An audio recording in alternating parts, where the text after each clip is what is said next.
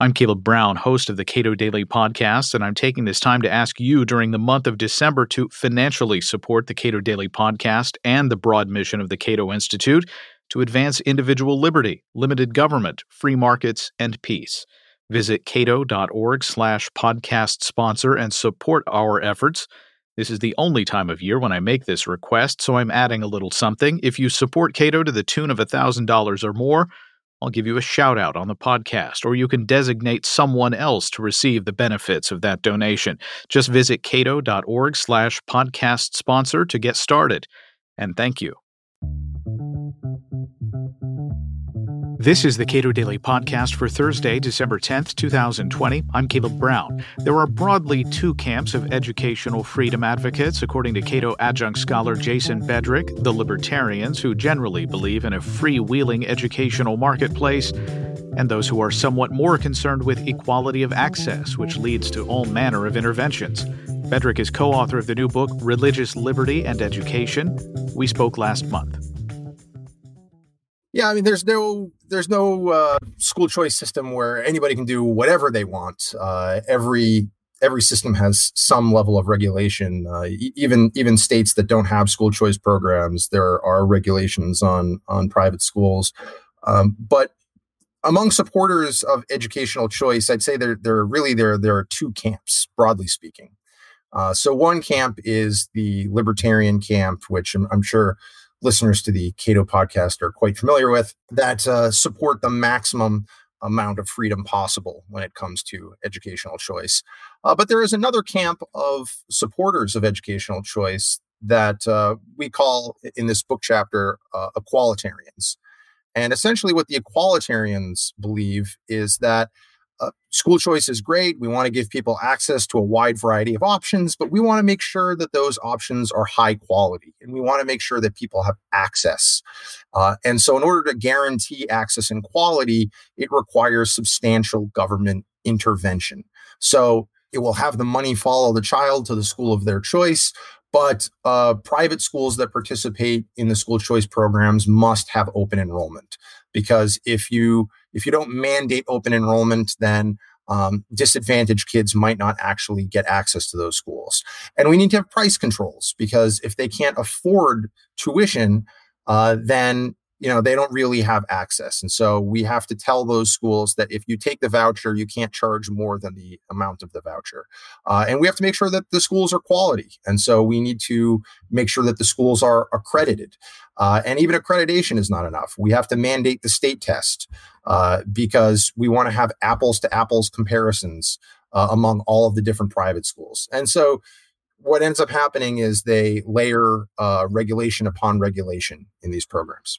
What does the evidence say about these different kinds of systems? Right. So in our chapter, we say that it's actually a myth that you need these sorts of regulations to guarantee quality and access.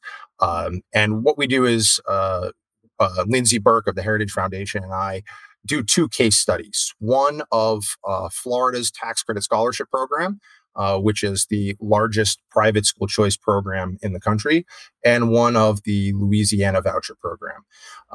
And this is to prove essentially that these regulations are neither necessary to achieve the desired outcomes of access and quality, nor sufficient to achieve those outcomes. In short, Florida, which doesn't have any of those equalitarian regulations, has a very high level of access and quality.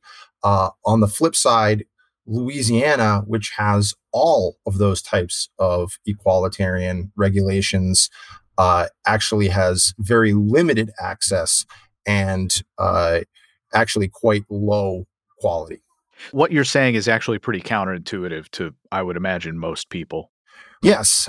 So most would expect that it would go the other direction. And certainly there are lots of different factors. And so, we're not making causal causal claims in this piece.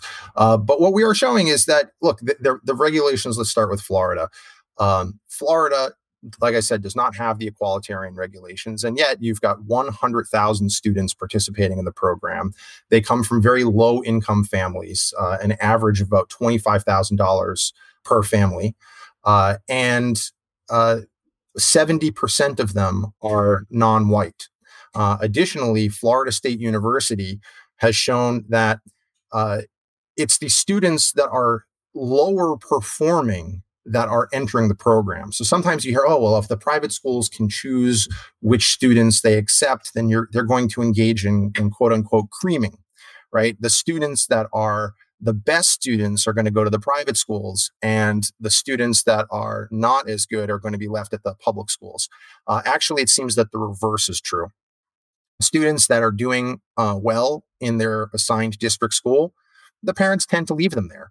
But if the student is really struggling, then the parents have a greater incentive to move them out. And so those students that are entering the scholarship program for the first time are scoring on average considerably below their demographic peers when they accept the scholarship. And yet, after a few years, they are performing not only as well as their peers, they're actually performing at the national average, which means that they are their scores are exceeding their demographic peers. The Urban Institute also found that scholarship students there's a 15% increase in college enrollment among scholarship students versus non-scholarship students of the same demographics.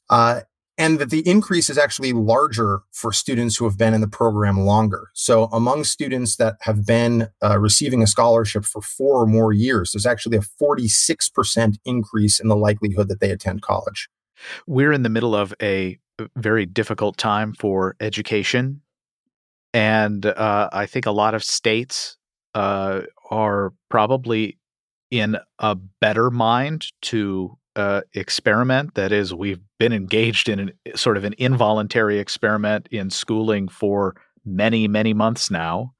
What does that mean with respect to, or should say, what should state lawmakers and people who are making decisions about what a broadened range of school choice options, what should they know about the kinds of regulation that they should or should not impose? Well, they shouldn't impose the equalitarian type regulations that we see in Louisiana. Louisiana has all of those equalitarian regulations, and yet they have failed to guarantee either access or quality. As a matter of fact, in 2016, they became the first voucher program to show negative test score results, and those negative results persisted over several years. Now, this came as quite a shock because all the random assignment studies before that on voucher programs across the country found neutral to positive results from receiving a voucher. So it was shocking that they were receiving, that these students participating in the voucher program actually seemed to suffer academically. But it actually shouldn't have been too surprising. Because there were so many regulations on the program, only about a third of private schools in the state were willing to participate. So these regulations that were supposed to guarantee access actually failed to guarantee access to a majority of the schools in the state. By contrast, in Florida, almost all of the schools were participating, but in Louisiana they were not. And there was a difference between the schools that were and were not participating. So those schools that chose not to accept vouchers had increasing enrollment on average before the voucher program was enacted. By contrast, those schools that were willing to accept the vouchers had declining enrollment on average before the program was enacted. In other words, families were already selecting away from those schools that participated in the program. Those schools that were doing well, that were able to maintain or increase their enrollment, they said, we don't need to jump through all these regulatory hoops. But those schools that were bleeding families, that families were saying, we're going to leave these schools, they were willing to jump through those hoops. In other words, this is a proxy for quality. It was the lower quality schools that were more likely to participate. And then you ended up with these results. And so sort of counterintuitively, the evidence suggests that the regulations intended to guarantee access and quality not only fail to do that, but may actually have the opposite effect. This shouldn't be too surprising. The godfather of educational choice, Milton Friedman, once said that the society that puts equality before freedom will end up with neither. The society that puts freedom before equality will end up with a great measure of both. And what's true of equality is also true of educational quality. The society or the school choice program that tries to put access and quality first before freedom may end up with neither, but the school choice program that puts freedom first will end up with a great measure of access and quality as well. Jason Bedrick is an adjunct scholar at the Cato Institute. Subscribe to the Cato Daily Podcast anywhere you please and follow us on Twitter @Cato Podcast.